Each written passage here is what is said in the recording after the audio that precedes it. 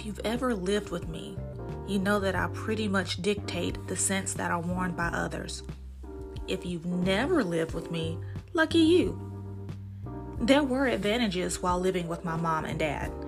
My mom and I shared fragrances that I could tolerate, and sometimes she would take my special smell good as her own, and I would have to search for it. My dad was not very picky.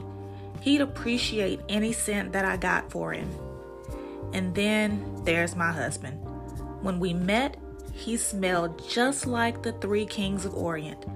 Dreamy, delectable, spiritual. But then I had to break the news to him. I'm allergic to most scents. Although he was a little sad that he had to be cautious with his colognes and essential oils, he was very respectful of this.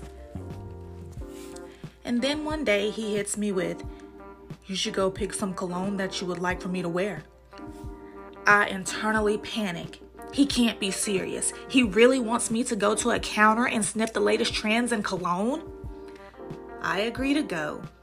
His life shouldn't have to stop because his choice of smell good would have me on the sick and shut-in list at church.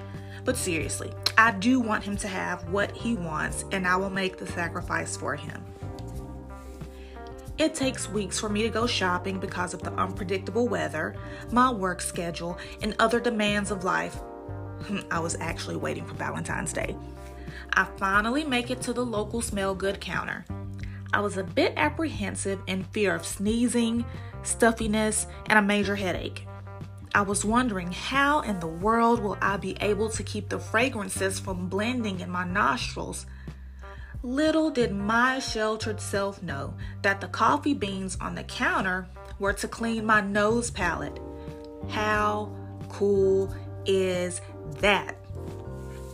I finally found 2 fragrances during my shake and sniff activities: Jimmy Choo Man Blue and Coach Blue. Although the titles are blue, the scents are not. The scents are long lasting on him and they do not fade during the day. These scents also do not bother my sinuses unless I'm in the vicinity of the direct spritz. Although this task was very frightening for me, I persevered. This is a major accomplishment for me.